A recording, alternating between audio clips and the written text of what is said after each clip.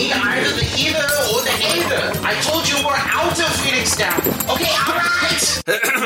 Hi, you're listening to MageCast, the ensemble podcast by the well-read mage and a cast of mages. Each episode, I sit down with my rotating panel of guests to have some civil discourse about a single game. We're a group of games writers dedicated to long-form content and critique. You can find us on WordPress at thewellreadmage.com, on Twitter at thewellreadmage, and on YouTube. Crowdfunding support makes projects like MageCast possible. If you enjoy our work, written or otherwise, you can check out our Patreon campaign at patreon.com/thewellreadmage for more information on exclusives, rewards, and our vision for a future of better games writing and a friendlier gaming community. Links are in the description. Don't forget to like, follow, subscribe, and share MageCast with your fellow adventurers. Leave us a review, too. Oh, and now let's start the show.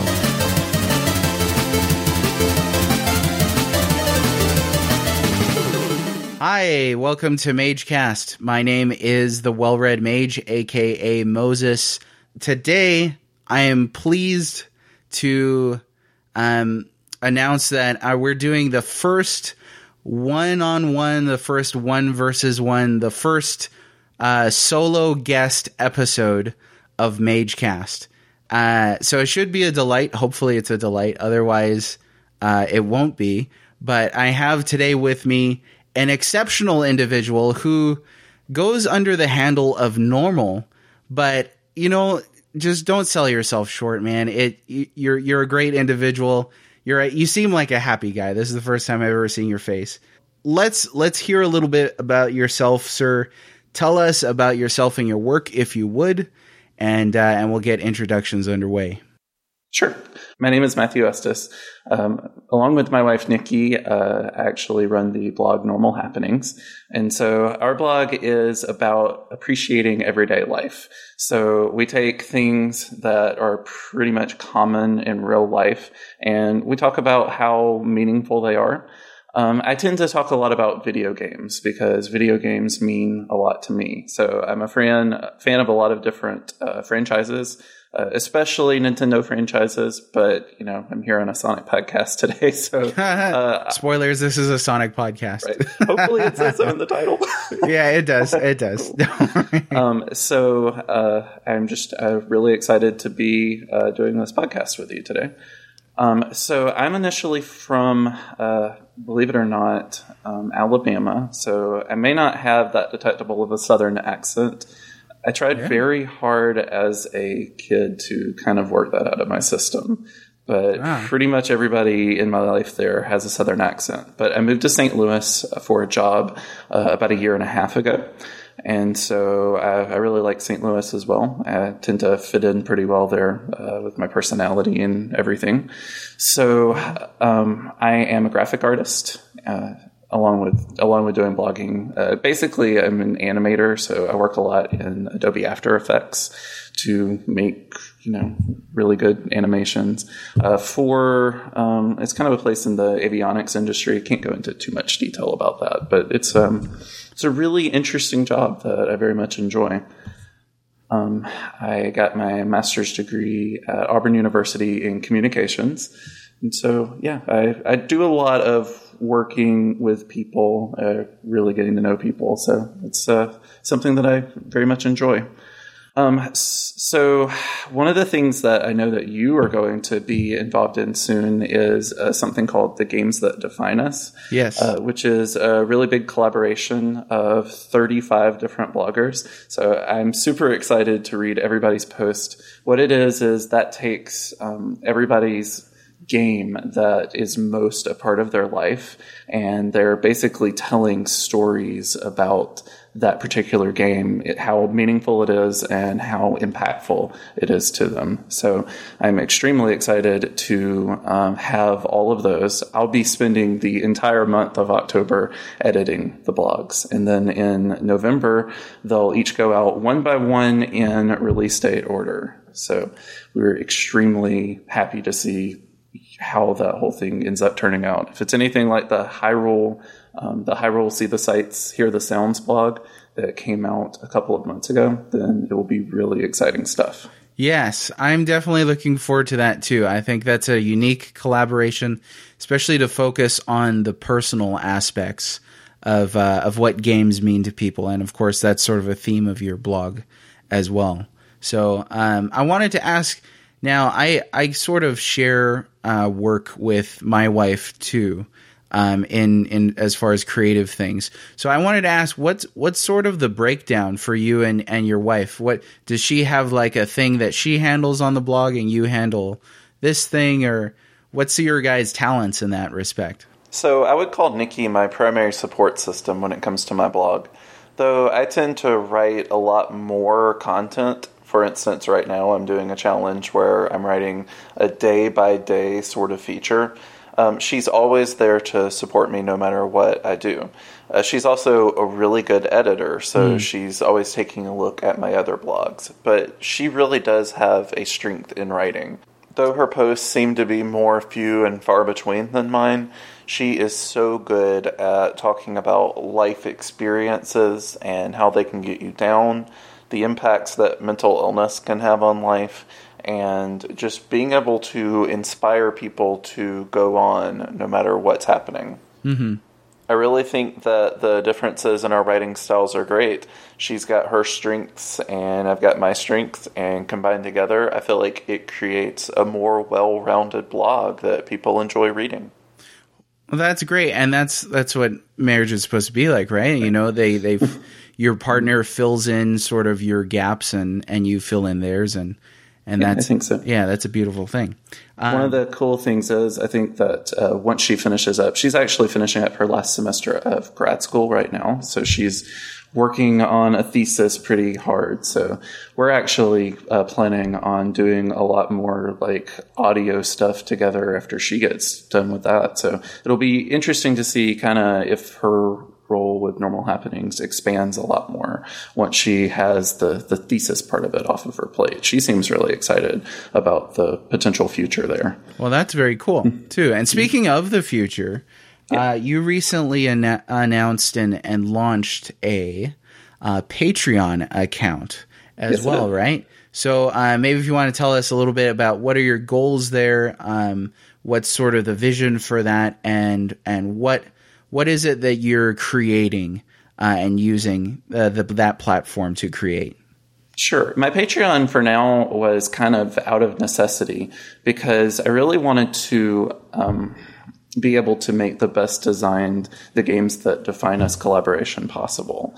And so what I wanted to do was upgrade Normal Happenings from a WordPress premium account to a WordPress business account.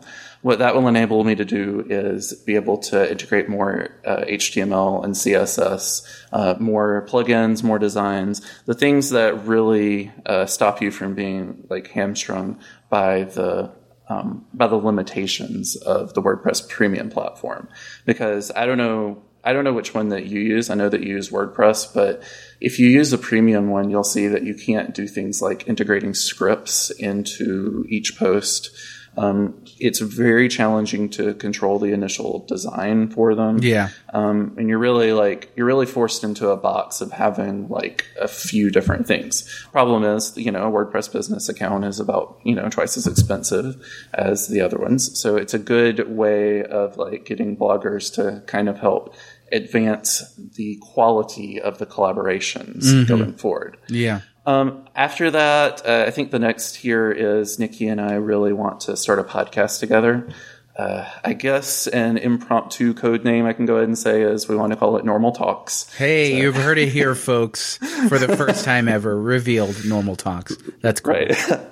It makes sense because if the blog is about appreciating everyday life and it's called Normal Happenings, it makes sense that something relatively mundane like the title Normal Talks seems to fit well with the blog, with the potential podcast description. Yeah. So we're working towards kind of getting the financial backing towards that.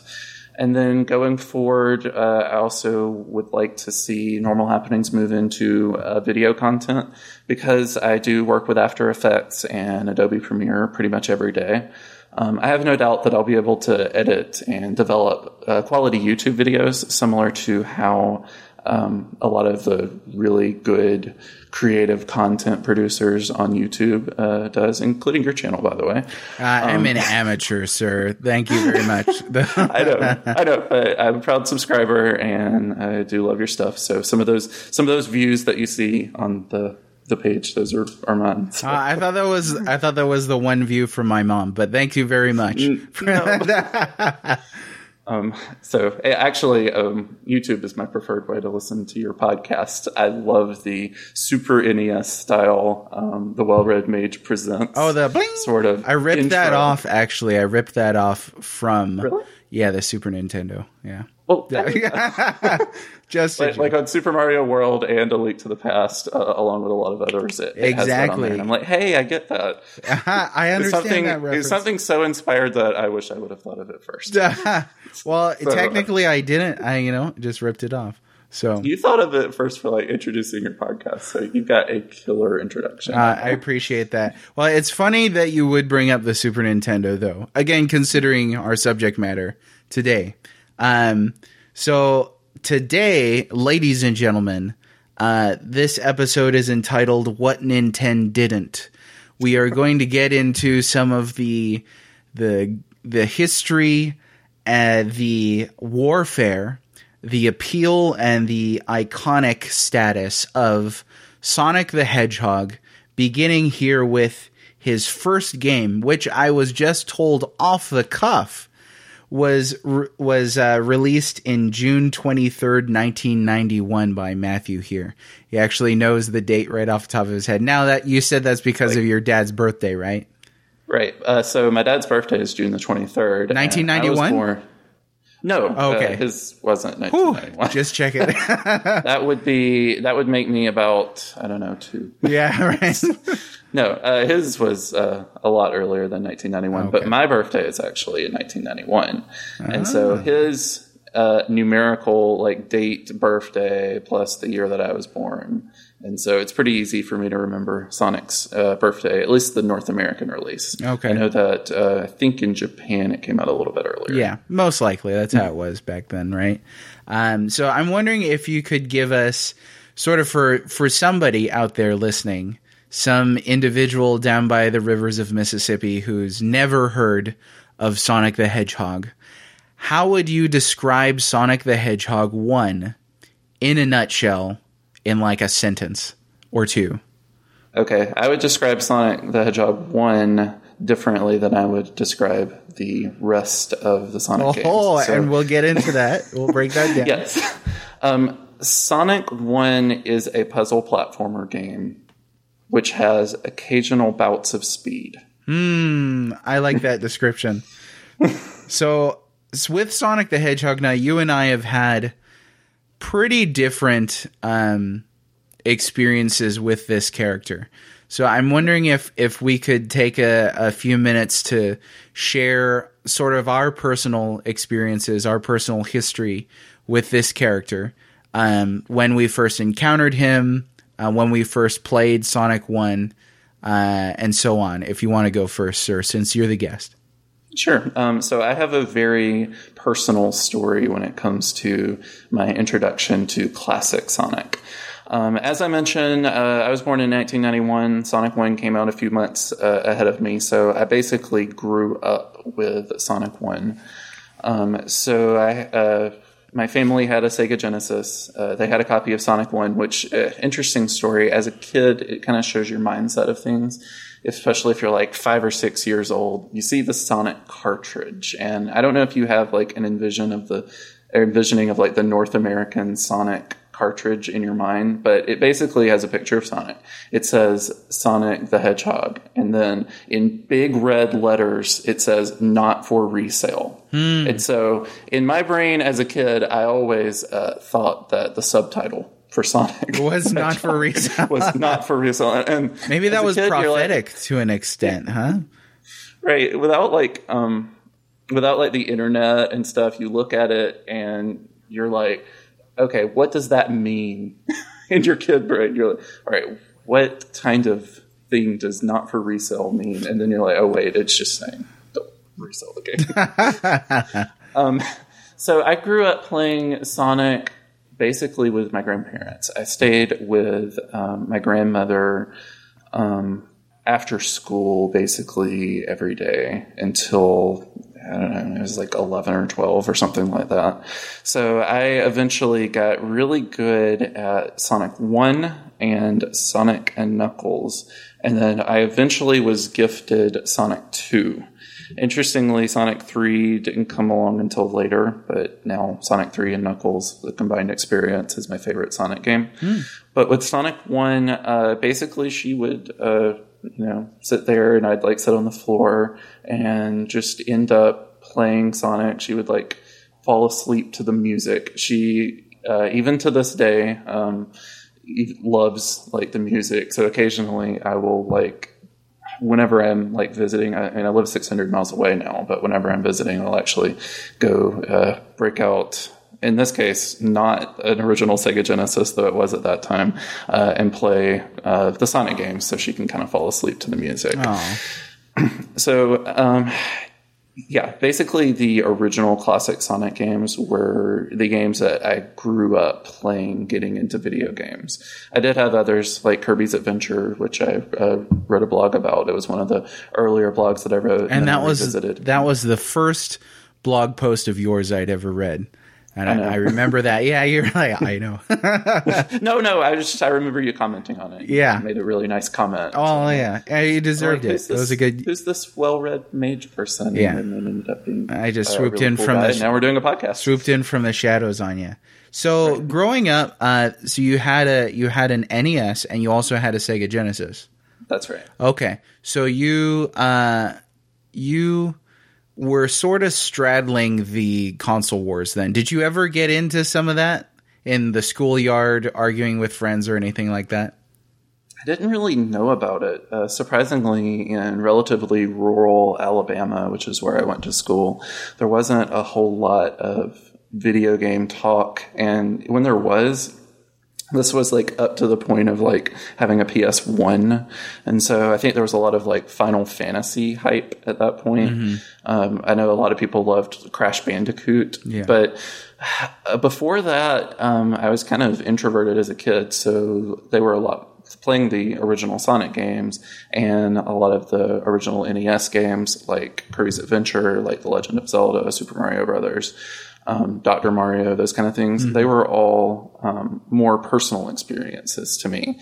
So really it was me kind of getting on the internet that discovered that, hey, there was this really big console war going on. Because again, I mean, I would have been, in 1996, I would have been like 5. Oh, okay. So right. The console war would have been dwindling, if not over by about that point. Yeah. So I would have been going to school during the PS1 era. Right. Yeah, I think that by that time, Sega was already, they were coming down from the height of their aggression. I will say that Sonic Adventure, the original 3D game, was big for like 2 seconds. Right. Well, I remember, I never played it, but even I remember hearing about that one. It was big to do. Which Sonic games have you played? Have you played all of them?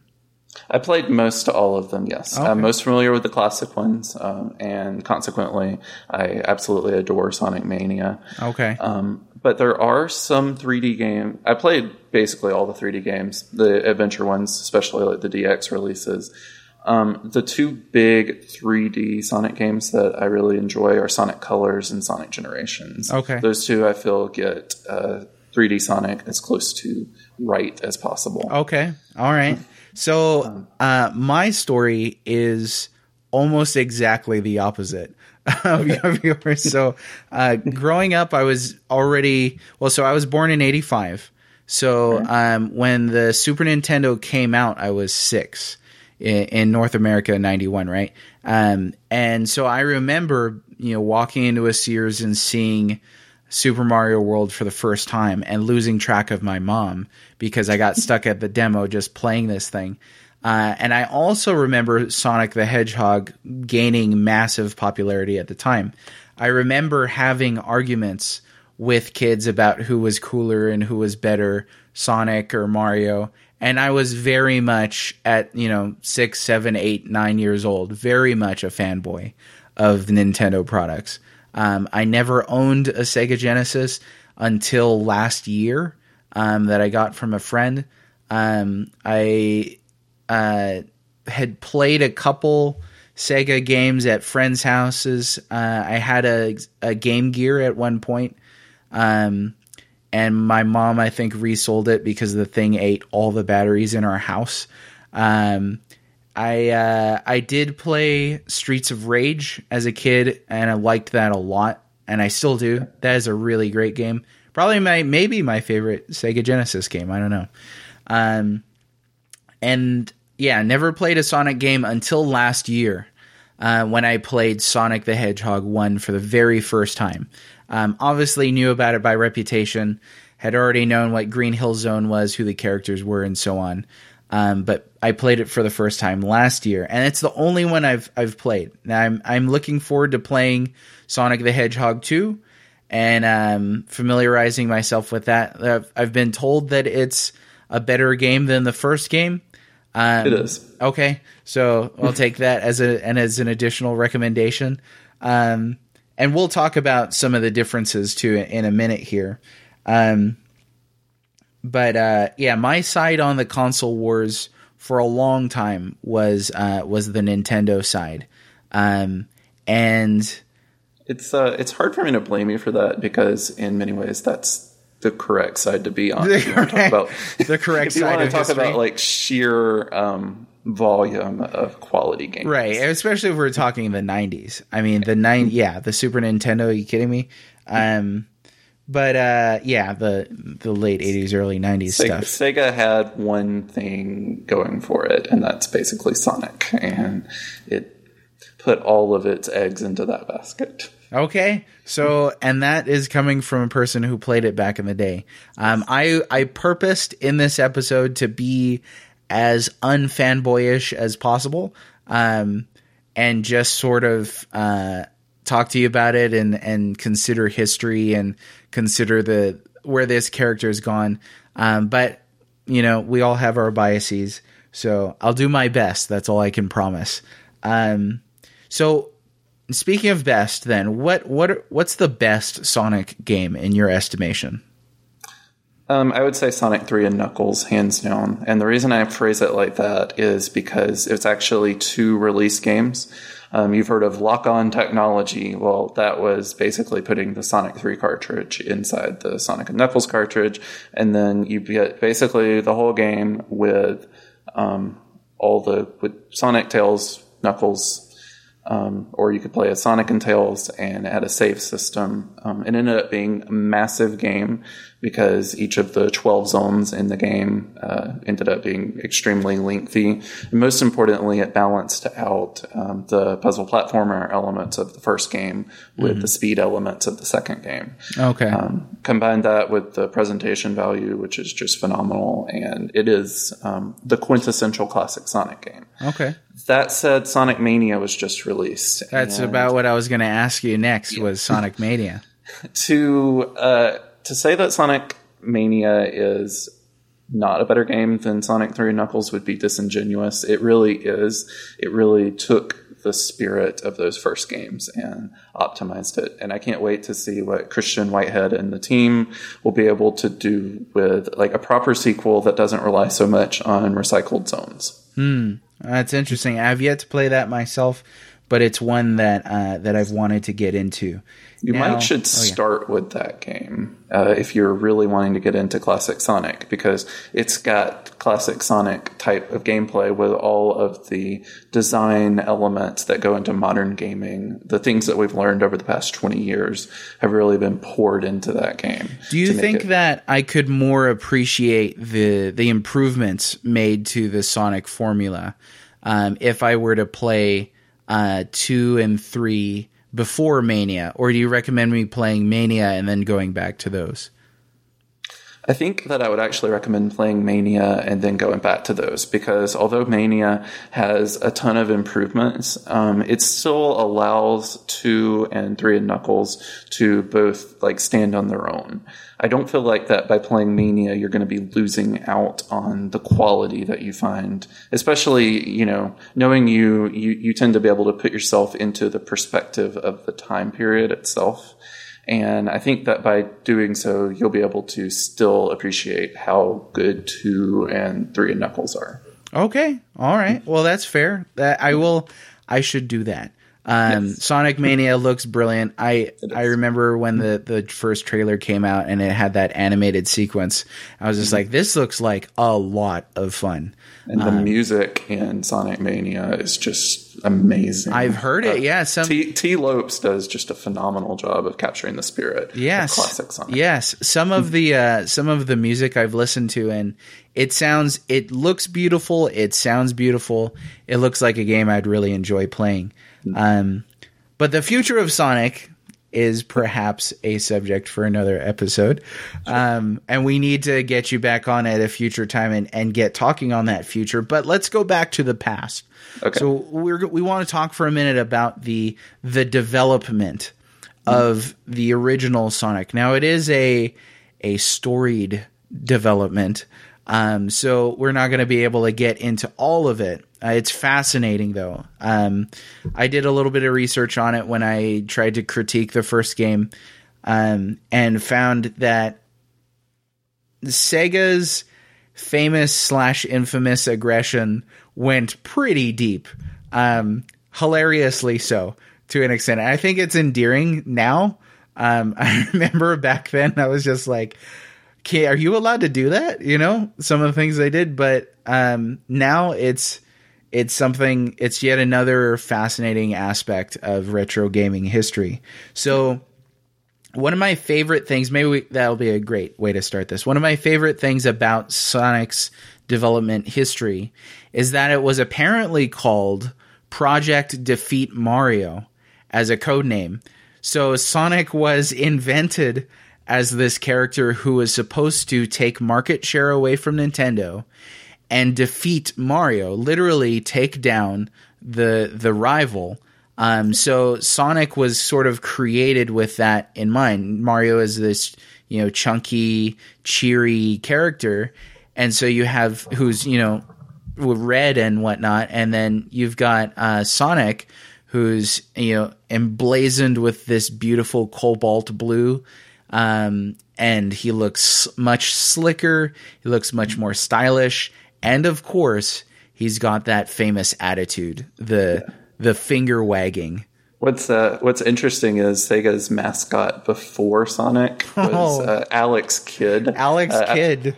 Right. I've actually played Alex Kidd in the Enchanted Castle, which I believe came out in like 1990 or something like that. It basically plays like a worse version of Mario. And so you look at Alex Kidd and you're like, well, this guy basically is Mario, except not doing quite as well. Yeah, when I found that out too, I was like, there's literally nothing interesting about Alex Kidd. He has a normal name, Alex, and he's a kid. That's it. And I was like, a kid named Alex? That's it? That's what you got? So I think it was a smart move, definitely by Sega. Oh yeah. To, make as the flagship title of their Sega Genesis not Altered Beast, not Alex Kidd, but Sonic the Hedgehog. I think he was a very cool character, and that was hard to argue against back in the day, So what about differences then between Sonic and Super Mario? I sort of touched on the aesthetic differences, the visual differences, but what about between their games? If you were to compare, I guess it would be Super Mario World then was the nearest rival, and Sonic the Hedgehog 1. What are your thoughts on contrasting those? Yeah, I think that Sonic 1 plays a little bit more like a Mario game than the rest of the series. So I think the most that you can say about them is they're both side-scrolling platformers, which goal is to get to the end of the stage. Sonic 1 really hit a good pace with Green Hill Zone, the first zone in the original game. That proved to be suitably different from Super Super Mario World, but in the other stages, particularly Marble and Labyrinth Zone, it kind of reverted back to, okay, let's push some blocks, let's try to get the power-ups, let's go slowly and methodically, like through the levels. It wouldn't be until later where Sonic really understood that the reward like is speed itself. And in that case, that's what really sets it apart from a game like Super Mario World. Yeah, and I am completely with you on that in regards to this first game. That was probably the biggest shock that I had in playing it for the first time as an adult, because everybody associates Sonic the Hedgehog with speed. That was what he was marketed on. He was promoted as a fast character. He looks fast. Everything about him, is gotta go fast, his motto and all that. I did see the cartoon Sonic the Hedgehog back in the day. Oh, really? Yeah, so I remember that jangle that, was it Sonic the Hedgehog, you can't catch what you can't see? Something like that. Clever dialogue, but it conveyed that the character was fast. So I was surprised after getting through the Green Hill Zone to get into well, let's talk zones here, since that's sort of a natural evolution of the conversation. After Green Hill Zone, you had Marble Zone? You did have Marble Zone, okay. Yeah. Actually, though, I do want to talk about Green Hill Zone. Yes, let's do that first, because that's brilliant. Because Green Hill Zone is brilliant. It's good level design. It's great. It is. One of the interesting things is you always hear about developers who have their inspirations for things. Like Shigeru Miyamoto's inspiration for creating The Legend of Zelda was caves behind his house and everything. With Yuji Naka creating Sonic, he said that he tried to get through the original Super Mario Brothers on the NES as fast as possible, through World 1-1 to get to the World 1-2, so he could get to the end of the game with the warp pipes and stuff. So Yuji Naka says that his inspiration was to make Green Hill Zone, the first level of the game, as fun as possible. And in that way, he succeeded, because the difficulty escalation is there. The emphasis on speed is there. And it's great level design for getting new players who aren't used to this type of strategy into a game that does emphasize speed. If only the other zones, and some of them do, and we'll get into that, but if only the other zones continued to capitalize on the expectation that was built up with Green Hill Zone, then I feel like the game would be, I guess, better remembered than it is now. Yeah, I agree. I think that when you play Green Hill Zone and you know the character is supposed to be fast, there's few things as exhilarating in that era as going as fast as Sonic could go. And you hit a loop-de-loop and you're like, wow, that is extremely impressive. That to me was the most impressive thing about Sonic the Hedgehog 1, even back then and still last year, was how fast it goes. Yeah, and I mean, if you look at the graphics and everything too, compared to a game like Super Mario World, you've got vibrant, you've got this moving background, you've got parallax scrolling, you've got the bright colors, but they aren't to the point to where they're too gaudy, and you're blasting through all of that, and it's that type of exhilaration that you really wouldn't get anywhere else in the game. Yeah. Now, you mentioned inspiration and influences for characters. This was something that I found when I did some research on Sonic. I thought it was hilarious. So to come up with the Sonic character and his look, the developers took the head of Felix the Cat, the body of Mickey Mouse, the mechanics of Super Mario, the boots of Michael Jackson, the boot colors of Santa Claus, the screw attack jump from Samus, and the get it done attitude of former President Bill Clinton. Yeah. I had to laugh extremely hard. I mean, this is such a product of the 90s. I know. And he was supposed to have even a rock star girlfriend named Madonna at one point in the concept. Didn't pan out, obviously, because that would be I'm sort of made uncomfortable by the more human Sonic gets. And I think that him having a human girlfriend would have just been really weird. So instead, they do it in 2006. Yeah. That infamous 2006 Sonic game. See, now I don't know which one you're referring to. Yeah, well.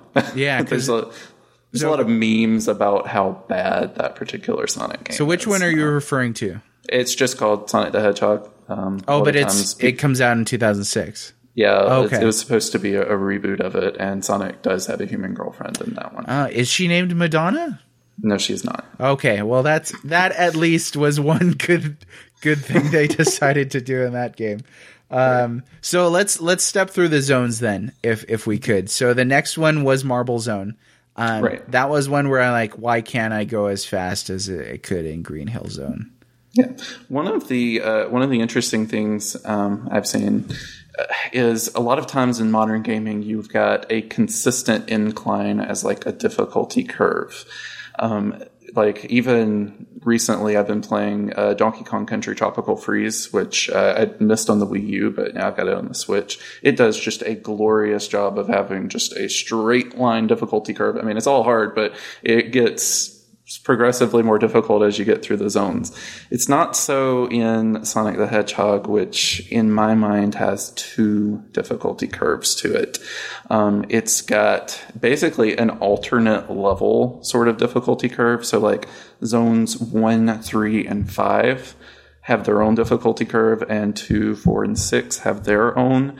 And the 2, 4, and 6 are definitely the slowed down puzzle platformer hard ones. So it was a big jump going from Green Hill Zone to, oh my goodness, everything can crush me, and there's so much waiting. And in Marble Zone, you've got the puzzle solving. I love the aesthetics of Marble Zone, but I would not blame anyone, and so many people quit playing Sonic with Marble Zone. Yeah. I don't blame them at all. And that's not even that far in the game. One of the things that frustrated me was because the camera moves so quickly, because Sonic does, when you look up or look down and you want the camera to pan, it does so, but it does so quickly it's easy to miss hazards. So there are spikes that shoot out from the wall, and unless you knew they were there already, sometimes you're either going too fast or the camera's panning too fast as you're just moving at a decent pace to where you can't see them. So let's be honest, Sonic 1 after Green Hill Zone is about memorization of the levels. Yeah, and it has exactly. To be. Yeah. And that was a feature of games back then, to be fair. But I think that what we're talking about answers a question that we got from Jake Stewart at Darkrast on Twitter, who asked, what's your take on the game's momentum? It's fast and slow and a bit inconsistent. Does that take away from the experience? In my opinion, yes. Okay. I think that, like you just said, I think a lot of people, you couldn't blame them for stopping after or when they reach Marble Zone. I didn't, because I purposed to beat it so I could critique it. But if I was playing it just for the heck of it, especially as a kid, I probably wouldn't have made it past that part. Yeah, I wouldn't blame you one bit. For me, as a kid, I was kind of determined, so I just played it and played it and played it. I remember there were two zones I couldn't get past Marble Zone and Labyrinth Zone. Freaking mad Labyrinth Zone. Yeah, we'll get to both of those in a second. So you were talking about like the physics of it. I think that Sonic 1's physics are glorious in Green Hill Zone. Yes, but you have to design a game around the physics that you've created. Yes. They didn't do that. Not with Marble Zone. Yeah. So again, you design a character to be so fast. It has that delicious way that he could hug the incline of a hill when he's going really fast. There's no loop-de-loops in Marble Zone, if memory serves correct. And there definitely isn't. Yeah, and there's no capacity to hit high speed for an extended period of time. I'm sure if you're a speed runner, you could probably do it. Maybe no, but go watch a speed run of Marble Zone. It plays just like any other zone. There's so much waiting going on. I mean, they can try and glitch out the game in a few places, like do the the horizontal screen wraps sometimes. But a lot of times it's just, sitting there, oh, look, there's a caterpillar enemy. Let's just wait for it and then try to spin into it because they haven't had like the spin dash yet. Or the floating platforms, right, that hovered over the lava that you have to just stand on and wait. There's no way to get past that, right? Yeah. The level's at least 60% waiting. Yeah. And, And that's how they came out with that iconic animation of him with his hands on his hips tapping his toe, right? I do have, I think it does, and you get to see it a lot. Yeah. I do kind of have a theory as to why they put it there, and that is because this game is a product of its time, and they wanted to make sure that the game had enough like playtime going through it. So they wanted to give people a really challenging level, because I do feel like that the level progression does go 1, 3, 5, 2, 4, 6 would be the proper way. And even contextually in the story, it seems like that it should be that particular way. So you'd have like Green Hill Zone, then Spring Yard, then Starlight, and then you'd have Marble, Labyrinth, and Scrap Brain. Okay. But I don't know that. I'm not in the brains of the developers who were making Sonic 1 who chose that particular zone order. Right. So what is the next one after Marble? Spring Yard Zone. Spring Yard. Yeah, which is one of my favorite levels. My actual... I don't know if you want me to say. Yeah, go ahead. Level. Go ahead. Okay, my favorite level is Starlight Zone. Oh, that's my favorite level too. Oh, well, yeah, I love the music, and that level's got tons of loop-de-loops and inclines and curves and so on. I do feel like it strikes a good balance. There are a few sections where you slow down, you hold your breath, and you're able to solve a small puzzle with the springs and stuff. But for the most part, it's about speed. Plus, the music is amazing. Yes, and the atmosphere of the level with its kind of cityscape sort of thing is just it was really pretty to see. Even when I went back and replayed it this week. Oh, nice! Yeah, no, it's got probably my favorite song. I really love Green Hill Zone, and this answers a question by Playjack at Playjack Sayback, who asked, "What's your favorite song from the first Sonic game?" He asked a lot of questions, but that was my favorite of his questions. My favorite song is probably that da da da da da da da da da da da. It's so chill. It's like a beach party chill. You're just relaxing. And it gets you into the thing without feeling stressed out. So your favorite song?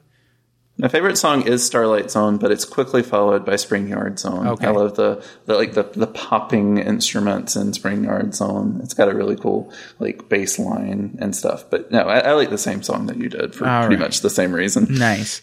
So Spring Yard Zone, and that's got the what is it? The pinball.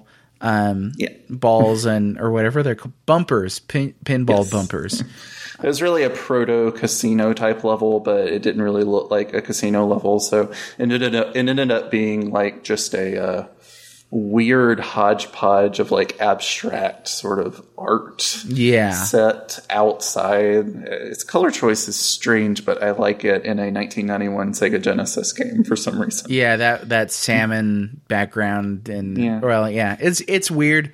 It is endearing though. I think certainly much more endearing than Marble Zone in my opinion.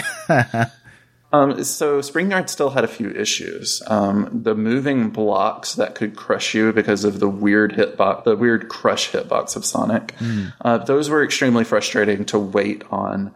But for the most part, the level I don't think it had any specific loop-de-loops, but it did have a lot of inclines that you had to use Sonic's physics to work your way out of. And in this case, I feel like that not having a spin dash actually helped Spring Yard Zone be a better zone because of that. Okay, so a couple of things here. You mentioned the inclines. I remember a lot of sort of half pipe kind of things in Spring Yard, which I think were great.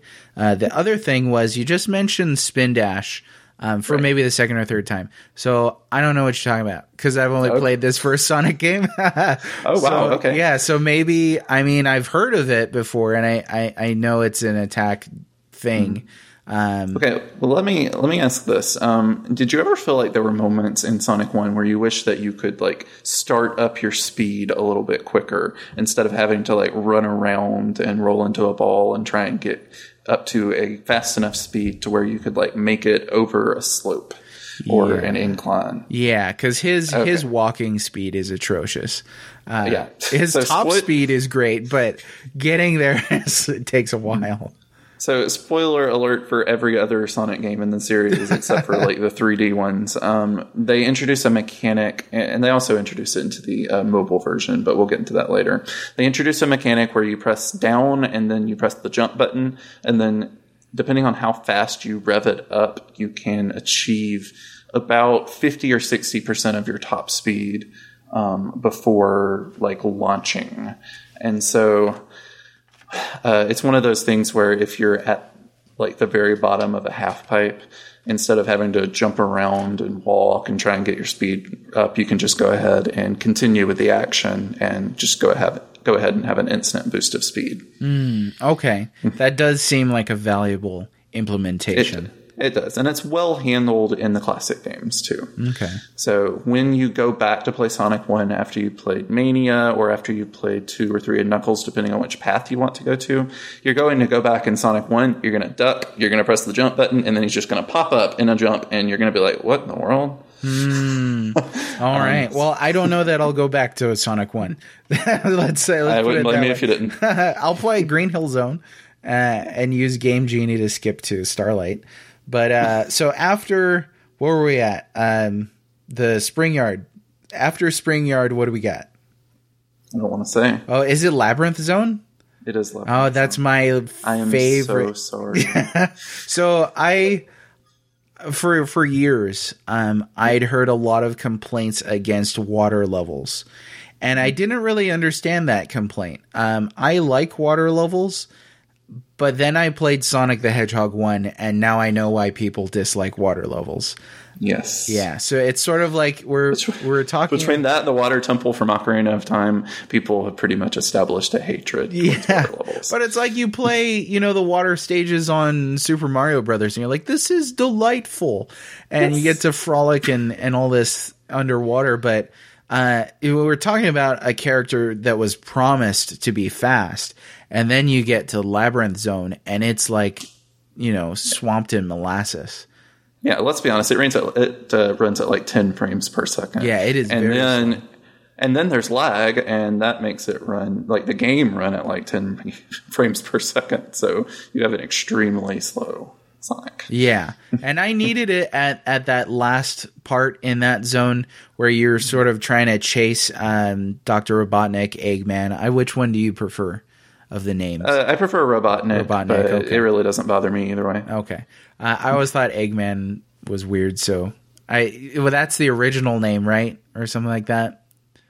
And Robotnik was the name they used in America? Yeah, so I think the Japanese form was Eggman, and then in America they used Robotnik, and then they made it consistent when you got to the 3D games. Okay. But it wasn't the first 3D game. It was like once you got into like the third or fourth 3D game, I think it became Eggman. Okay. I think it was with Sonic Heroes. I'm not sure. Okay. Well, that's something that our listeners will just have to hash out. But yes. So yeah, the Labyrinth Zone. I don't think we need to hang out too much on the Labyrinth Zone. I think that people who've played this game know the Labyrinth Zone. It's just there were nice moments like when you're sliding down some of the waterfall slopes, and you're like, well, this is fast. And then you get underwater and you're like, this is not fast at all. No, it's not. Yeah. I do like the music. The music was okay, but once you listen to it because you've died and had to restart the game 100 times, even that gets old. Yeah. And then they had the drowning mechanic too, which made you feel even more tense underwater. Yeah. So funny story with that. When I was a kid playing the game, I didn't understand the air bubble things because I didn't have a manual for it, and I guess I just didn't consider the internet to be a good resource back then. I'm not sure. I mean, I know it existed, but oh well. So I always tried to get through all the water sections unknowing that there was a possibility of getting an air bubble to restore the breathing. And so I think I inadvertently became one of a really, really good speedrunner of Labyrinth Zone for the first act, because I could never get past the second or third. But there's basically there's two underwater sections. So the first one you were able to get through with a little bit of sweaty palms. You were able to get through it without much problems once you got really good at the game. The second one, I spent a year trying to get through the second underwater section of Labyrinth Zone, and I eventually was able to do it just barely with half of a second left. Wow. And complete the first act without actually getting an air bubble. Wow. So it is possible. It is somehow possible. I can't do it now. No, I've tried.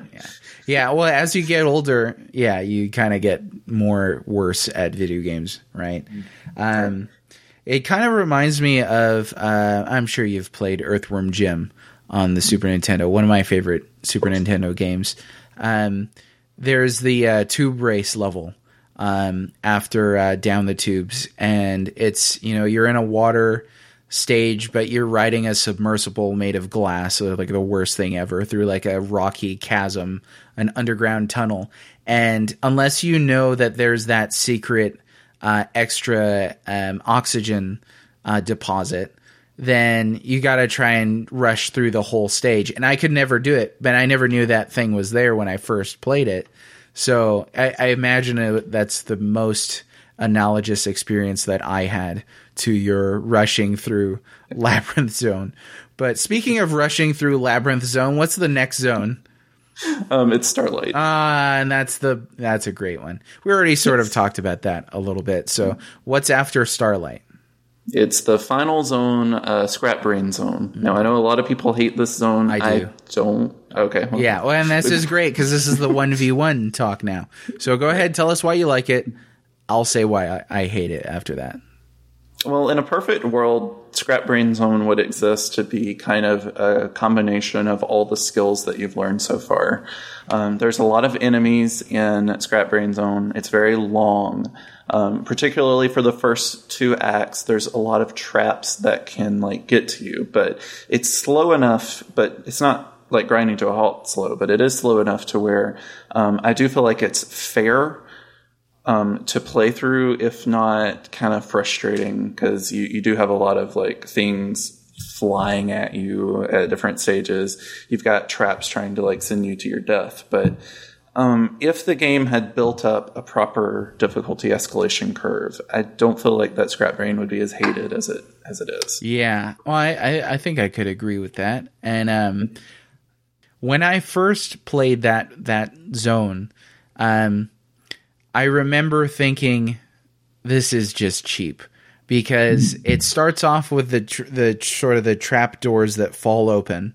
So I was like, okay, well, I got to run across that to get over, So I did, and then there's a gout of flame that forms a firewall right on the other side. And so I ran smack dab into that, and I was like, that's unfair, because they tempted me on the basis of the promotion of the character, and then on the basis of a trap door, they tempted me to run across it, and I ran straight into a firewall that I couldn't see because I didn't know it was there, and the camera moves so fast. So I thought that it definitely had a Kaizo Mario sort of feel to it. Yeah, I was upset about that, but I did beat it finally through all those bizarre conveyor belt, steps and the electricity and the tubes, where I was like, I don't know where I'm going, but hopefully it's toward the end of the level, because I was just like, when is this over? Because that's such a hard. I found it extremely hard. It is the one level in Sonic 1 that I will say is better than its Sonic 2 counterpart. Which, when you play Sonic 2, some of our fans, especially the Sonic fans, will know exactly which level I'm talking about. Mm-hmm. But when you play Sonic 2, then you'll get to a level pretty late in the game that will remind you a lot of Scrap Brain Zone. Okay. All right. That said, if you don't know the shortcut to Scrap Brain Zone Act 3, then you're back in Labyrinth Zone, and the air bubbles don't spawn nearly as fast as they used to. So, yeah. Act 3 of Scrap Brain Zone is terrible. Yeah. Honestly, I barely remember it. I remember fighting Robotnik, but I don't remember the latter parts of Scrap Brain very well. Well, basically, Robotnik presses a lever and you fall right back into Labyrinth Zone again, which makes me think it should have been the second to last level. Right, exactly. That makes sense. And then you have to do one full, very long act of Labyrinth Zone without, with air bubbles that spawn at about half the rate that they used to. Yeah, that's no bueno. But between these stages, you've got a chance to go to a special stage, right? Yes. Yeah, and that special stage, I wonder if it gave anybody seizures, because that special stage is intense. Even seeing it as an adult last year, I was like, whoa, they definitely played with the maxed limitations that the Genesis could crank out, and some of those graphics are crazy about it. So tell us about those special stages. What are the points? And what's the point of those stages? How do you access them? Whatnot? Yeah, so you have to get 50 rings in a level, but for some reason you can only do it in the first 5 stages. You can't do it in Scrap Brain Zone. Like the gold ring at the end of the stage, which you jump into, if you get 50 rings in a stage, it will not spawn. It also won't spawn on Act 3. So basically you're given 5 zones, the first 5 zones, and only the first 2 acts. That's only 10 chances to get into a special stage, which, there's no other way of like respawning those if you fail the special stage. And so if there's 6 of them, plus, those are very highly challenging special stages to begin with. So yeah, they're not well designed from a player convenience perspective. Yeah, well, even knowing what to do, as I didn't know that there were special stages, so I hit a special stage and I was like, "What's going on?" And trying to figure out what I needed to do, obviously failed out of it immediately. Did a little bit of research before I continued the game. I was like, "Oh, so I got to get this thing called a Chaos Emerald." Was it? That's right. Okay, and what even is a Chaos Emerald? Well, in this game, it's nothing. It's just it's an item. That's it. Yeah, it's literally a bonus. They do it. There's no reward except for a good ending with slightly different flowers. Okay. And I think maybe Sonic jumps up into the screen a little bit differently. Oh. If you don't get them all, then Robotnik juggles them at the end of the game and taunts you with them, which is precisely the ending that I saw. Right. There's only 6 of them in this game. There's 7 of them in all future Sonic games. Okay. And there's an actual legitimately good reward, perhaps even one of the better rewards in video games in future series going forward. But in this one, you're thrown into a 2-dimensional rotating Sonic stage with terrible controls and seizure-inducing graphics. And if you can't tell, I believe that they are the worst special stages of the series. Okay. So that I like that. That answers a question we got from Gigi, a.k.a. at Hungry Goria, who asked, I'd like to hear your thoughts on the special stages and how they stack up against the ones in the other games. So these ones, in your opinion, having played other games, are not the best. No, they're not. Okay. I do, at least with Sonic 2's, you've got some amazing graphical power. It looks like a tech demo for the Genesis.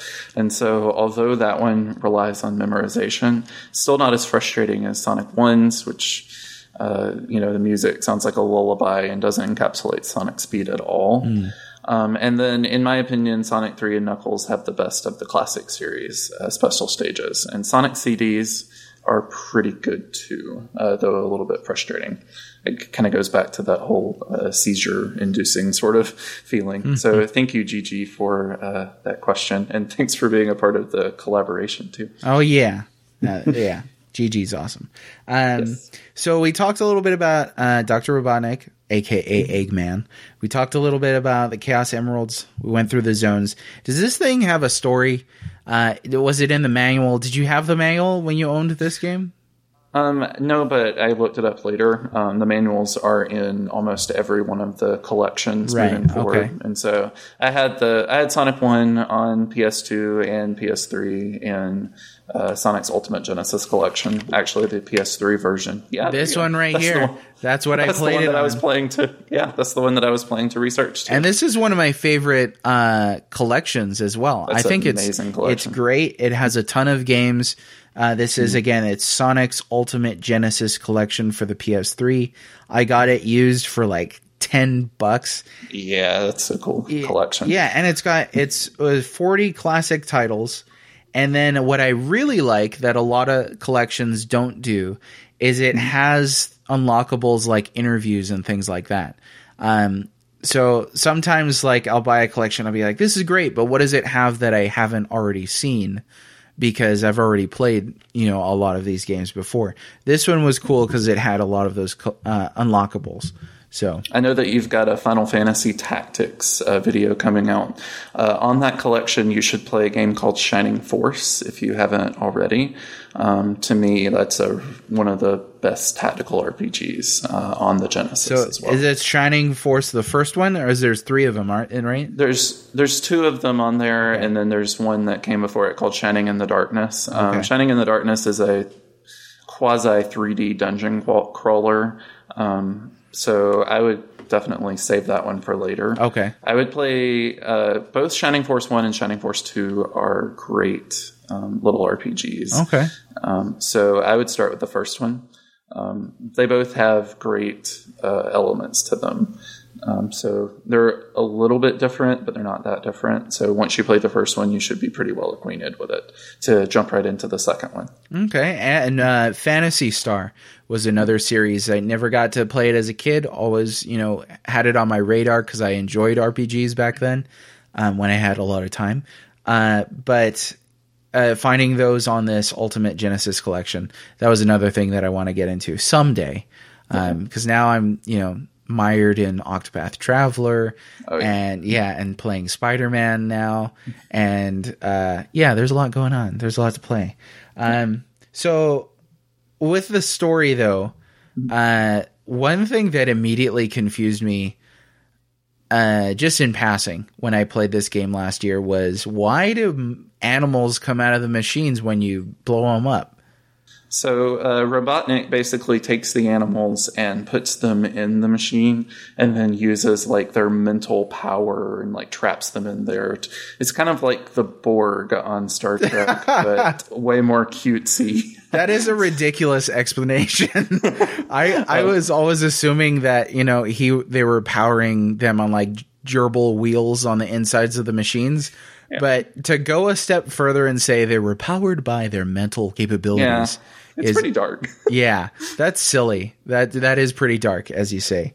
So once you like bust open the machine, they're suddenly and perfectly free to just bounce away without any sort of like, disorientation or anything. Like that is strange. I always thought that they're called flickies, and they actually those are based off of an older Genesis game called Flicky, which is basically, I think you controlling an animal and you have to like capture a bunch of birds and stuff.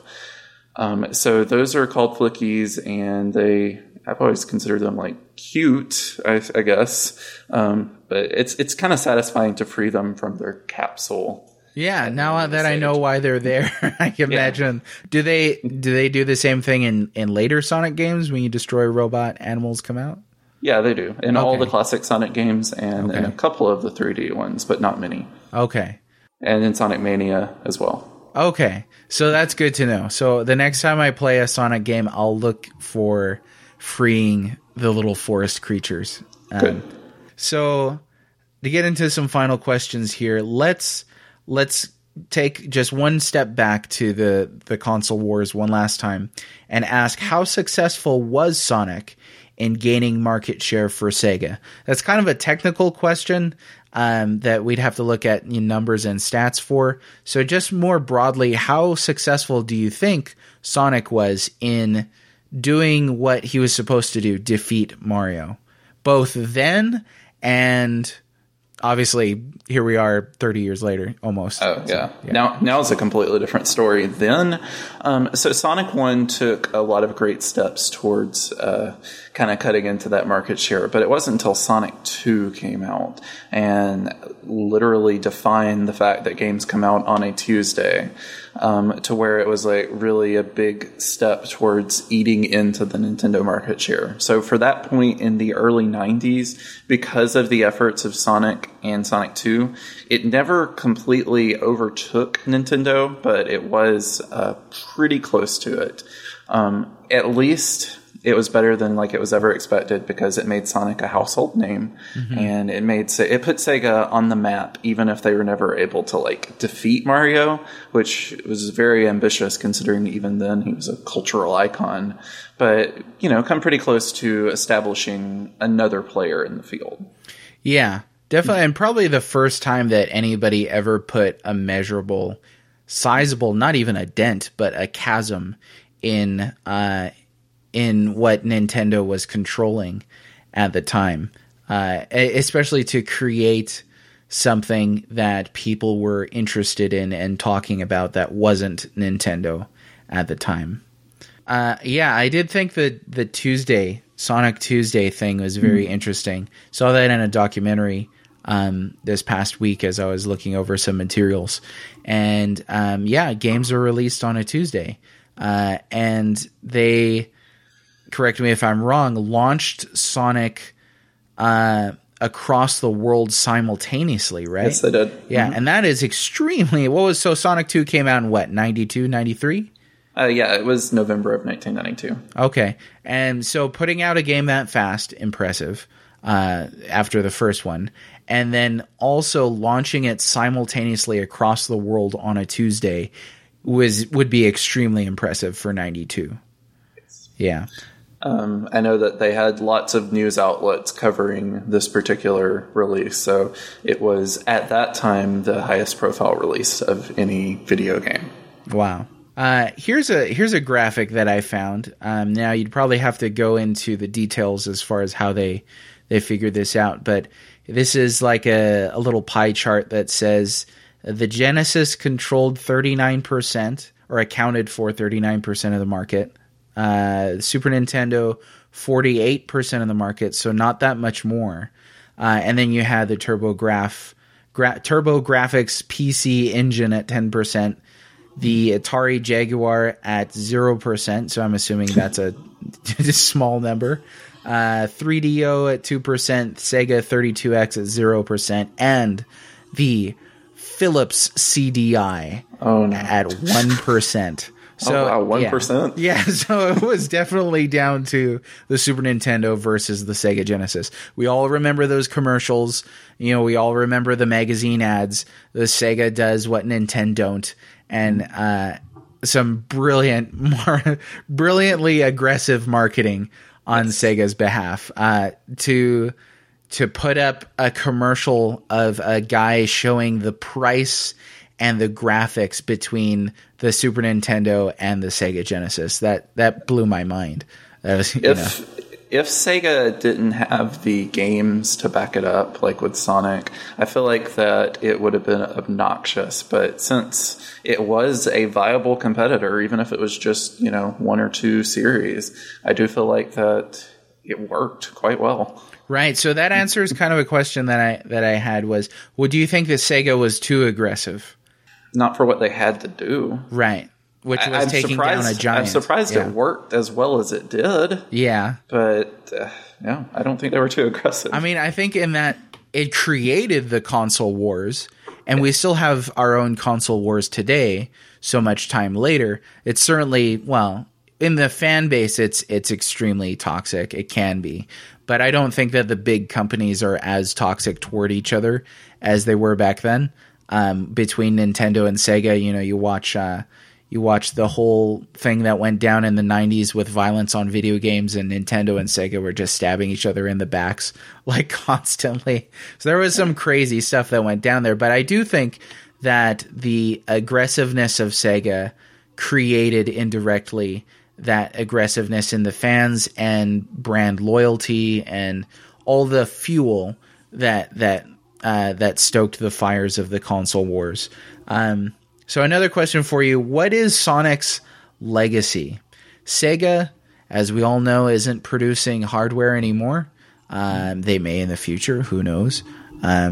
But what's Sega's legacy, or Sonic's? Pardon me. What's Sonic's legacy? We talked a little bit about the console wars. I have written down here mature gaming. That was one thing that, Sega tried to market, was that the Sega Genesis is for the gamer that's growing up, and Nintendo's for kids. And we still have that mentality today, that Nintendo is for children. So what do you think on those things as far as legacy? I do think that Sonic definitely took a few missteps going forward into like the quality of its games, going from targeting more mature gamers to actually targeting kids with a lot of their 3D Sonic releases. I do feel like that Sonic Mania has come along and has worked pretty well to patch up Sonic's reputation of late, but the majority of gamers are going to know Sonic these days for the subpar quality of his games.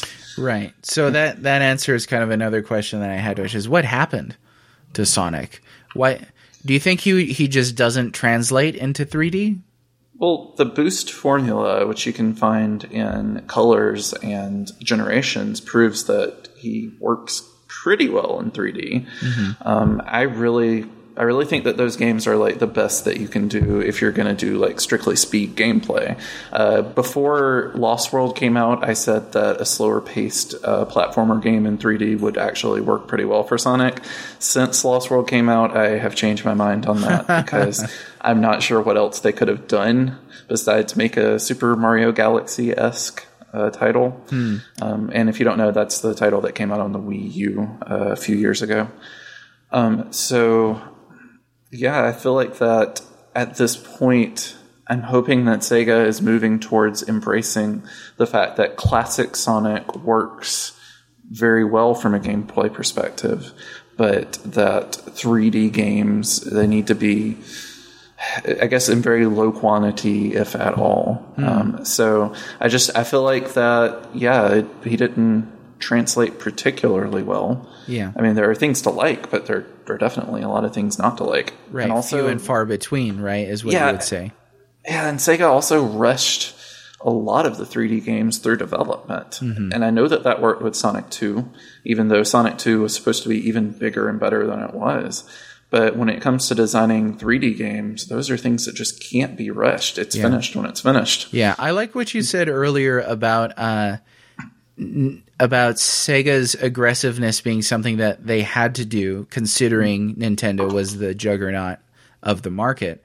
And then, so I think that to give them their credit, they had to do some rushing, because then the PlayStation 1 came out, then the N64 came out, and you had games on both of those consoles, some of which haven't aged well at all, and then some which have. I think that Super Mario 64 has its own camera issues, but in a lot of ways it remains way more playable than a lot of other 3D platformers from that time.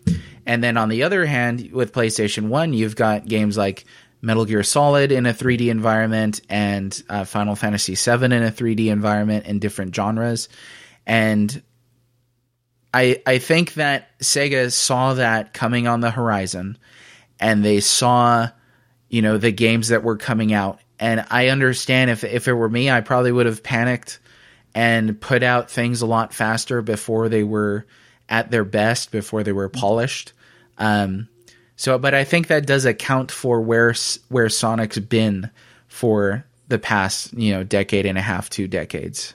Yeah, you look at Mario games, you brought those up earlier, and you can see that each of the 3D Mario games just has impeccable quality. You were talking about Mario 64. If even a Nintendo 64 game can have a level of replayability even now in 2018, but then you look at Sunshine, the Galaxy games, and then even 3D World and especially Odyssey. I mean, you can see that all of those they have put in a lot of effort to make sure that those are polished to the point of being just, fantastic games in their own right. Right, yeah. And Sonic doesn't do that. Not all the time. No, exactly. And this sort of answers a question that we got from Kale at Hal11K on Twitter. If that's Hal 11,000, a reference to 2001: A Space Odyssey, Kale, you're my new favorite person. He asked, what are your guys' thoughts on Sonic's unsuccessful attempts at transitioning to 3D while Mario has gone from strength to strength? I think we've been talking about that, and I think that I was thinking about that question earlier, and I was going to ask you, what was the last terrible Mario game you've played? I can't think of one. Yeah. I legitimately can't think of it. I mean, there was a couple in the Game Boy. Right. And terrible, like you hated it, people hated it, critics hated it. I didn't like New Super Mario Brothers 2 on the 3DS, but I didn't hate it by any means. Right. And I was struggling to think of that too. And I was like, well, darn it. And I thought of Mario is Missing. So I was like, I guess, was that even like an official game? I don't know. I don't think it was. Yeah, that game sucks. So there you go. But I think that, well, even from the beginning with Super Mario Brothers on the NES, that game has a lot of polish to it and a lot of really great quality gameplay and physics to it. And Mario since has been something that's not gone away. Like you wonder why aren't people sick and tired of Mario already? I mean, he's been around for 30 years, and yet Super Mario Odyssey came out and people were like, it's something I've already played, but I want to play it again, Yeah. I mean, pulverized sales from like any other game on the Switch, which is incredible. Yeah. I mean, considering the Switch, was a brand new console and didn't have the kind of user base out yet. But yeah, and Odyssey was a joy to play. It didn't pave new ground in a lot of senses. It felt like an update on Super Mario 64, but it was just a delight to play. So I'm looking forward to Sonic Mania because I want a delight for Sonic, and I want something. I want to see this character have a future. Other than being on Nintendo's Super Smash Brothers roster. It's cool that he's there, but it'd be cool to see them innovate on the character with opportunity to make that innovation a little more polished. Okay. Regarding like the 2D Sonic games, there's a lot of them that you can't go wrong on at all. Like anything that you say about 3D Sonic games, most of the 2D Sonic games do a very good, consistent job of innovating. Even some of the handheld titles like Advances 1 through 3. And I know that I mentioned Sonic Rush on the DS back when we were doing like the console by console daily sort of post. I think I put Sonic Rush as like the 4th best game on the DS. So it's a completely different ball game when it comes to 2D Sonic games. I think it does have that same level of polish that a Mario game would. Well, that's interesting. So I've got a lot to play now. Yes. So a couple final points here. This is from Blue Williams at Writer's View on Twitter, who asked something along the lines of maybe talk about the cultural impact of Sonic versus Mario. And then she said, but I'm sure you had that on your list already. Right. We did talk about the comparisons between Sonic and Mario, Sonic's legacy versus Mario's legacy. Mario is one of those things that it's like, Mario's for children, and then a Mario game comes out and you're like, I want to play that so badly, But yeah, I think Sonic Mania, we didn't talk about Sonic Forces at all, did we? Yeah, so I don't know if we want to talk about Sonic Forces. So that was when you look at the success of Sonic Mania and then the lack of success of Sonic Forces as far as its reception from fans and critics and yada yada, all that. I think that encapsulates what we've been talking about and what you've talked about as far as 2D versus 3D Sonic games. When I think of Sonic's legacy, I think of things like furries and that unfortunately, that to me was Sonic Forces. I was like, this is like a furries game. You get to create your own Sonic character, right? In it has character creation. It does. Have you played it? I started playing it, and it's really, I was like, okay, this is more of the same sort of thing. I was looking forward to Forces because I know that it followed many of the same design philosophies as Colors and Generations. But once I started playing it, it seemed not as polished and not as good. But yeah, there's a character creation. I think it shows that Sega is still trying to market towards the younger audience that maybe grew up with the 3D Sonic games, and really just a lack of understanding of where its core audience comes from. I see. So we were also asked by Miao Te Ching, which Sonic design do you like the most?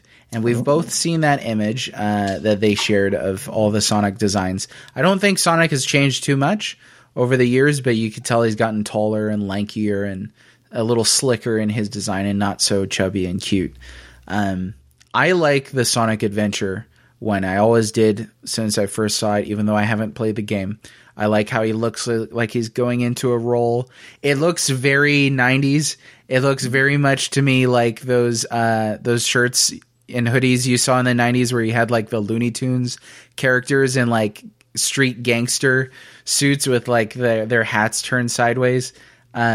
But regardless, that's probably my favorite Sonic design, just looking at those images and not having any real connection to the games themselves. What about you? I definitely like Sonic Mania's design.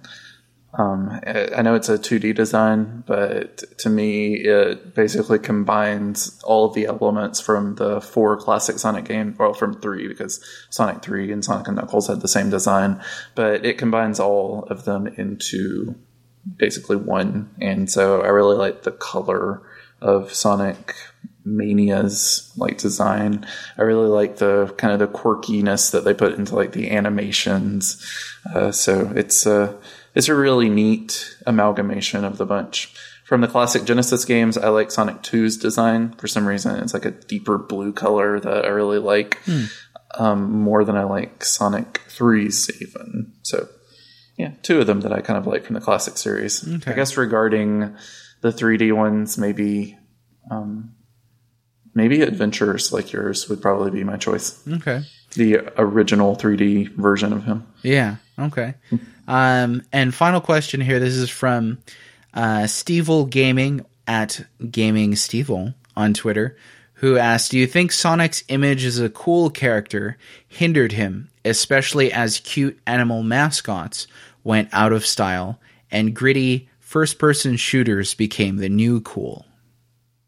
I do think it hindered him, but I don't think it had to. You see a lot of characters evolve over the years to change their personality subtly and to have personality growth that matches the culture. And Sega could have done that with Sonic. Yeah. They kind of didn't choose to. That's an interesting response. I was thinking that that Sonic, well, one part of his legacy was paving the way for cooler gaming or gaming for adults and teenagers. Definitely creating a platform for the PlayStation. And Sega sort of wasn't able to hold on to that. We're the platform for older, maturer gamers. And they sort of went over to the PlayStation instead. But yeah, I think that Sonic's design hit a point where he was sort of too edgy, at least for me, where I was like, I don't even like this guy anymore. Like, he doesn't have that, like, rather than sort of like a sarcastic charm to him that was endearing, he just looked a little mean to me. Yeah. To me, the Sonic Adventure stories really kind of encapsulates what you're talking about. Okay. They decided to go in a kind of dark, edgy direction, and Sonic's personality just did not in any way match the personality that you would expect from classic Sonic. Okay. I see. So, in closing, we just wanted to do what we always do and talk about one or two similar games to Sonic 1 that you would recommend. So go ahead, you can go first, and I'll close us out after that. Okay, one of which is going to be interesting because it's a Nintendo game, and it's on the DS. It's Kirby Canvas Curse, which I know that's going to seem surprising, but it has surprisingly similar physics to Sonic in that, you're a ball, you roll up, you use momentum-based physics to get through levels, except in this case, you've got kind of a drawn, you draw it yourself, and you are able to, get Kirby where you want him to go. But in many ways, there are elements of speed there that are actually pretty reminiscent of Sonic. Wow. Well, that's interesting. I never would have thought of Kirby. And I haven't played that one anyway. Do you have another title? I can't think of another title that I guess captures much of the same spirit of Sonic besides that one. So it's a pretty niche sort of method of doing platformers. Yeah, I'd agree with that. I had a heck of a time trying to think of one. And then I thought of one that I'd played recently. It was Rayman Legends. Really? Yes. Have you played Rayman Legends? I have. Okay. I'm not sure I ever thought Sonic the Hedgehog when I played that. But I'm interested in this. So I was impressed. Now, bearing in mind, I'm about halfway through Rayman Legends. But I was impressed at the pace and the momentum of some of the level design and that the character could achieve. Now, he never got as fast as Sonic, but there are definitely stages where you're encouraged to not stop and keep moving. There's the musical stages. I mean, one of the best platforming stages I've ever played in my life was the Tower Rock stage, where I think it's set to the music of was it Black Betty or something like that, and you have to maintain some level of forward momentum. But then there's other stages where, you're escaping from a firewall that's chasing you, and it gets pretty quick. And I felt like you had to be on your toes as far as your reflexes to hit jumps correctly, especially to see what's coming. It wasn't as fast as Sonic, but I think that was something that I liked, in that you could see some hazards just on the edge of the screen when you needed to make a jump or something like that. So that's the nearest that I could think of. That was also the first Rayman game I've ever played too. That was a good choice. So I don't know. Well, thanks. I don't know anything about the Rayman character, if he's the same personality as Sonic. But as far as game design, I caught a few whiffs of Sonic, maybe because I played both of them in a fairly close span. But anyway, that, ladies and gentlemen, is our take on Sonic the Hedgehog 1. Make sure to let us know if you disagree, if you agree. Let us know what side of the console wars you were on, if you were around back then. And I'd like to thank my very special guest, Matthew of Normal Happenings, for joining me today. Thanks a lot, sir. Thank you for having me. Yeah, no problem. Hey, we should do it again sometime. Definitely. Yeah, I have to play more Sonic games, though. So we can... Well, I'll play Mania, and then we should have a Mania episode. Absolutely. I'd love to do that. All right. I could talk forever about Mania as well. Sounds good. All right, man, and I'll catch you later. I hope you enjoyed that episode of MageCast as much as I did. If so, please follow, subscribe, share, and leave us a review to help us reach a wider audience.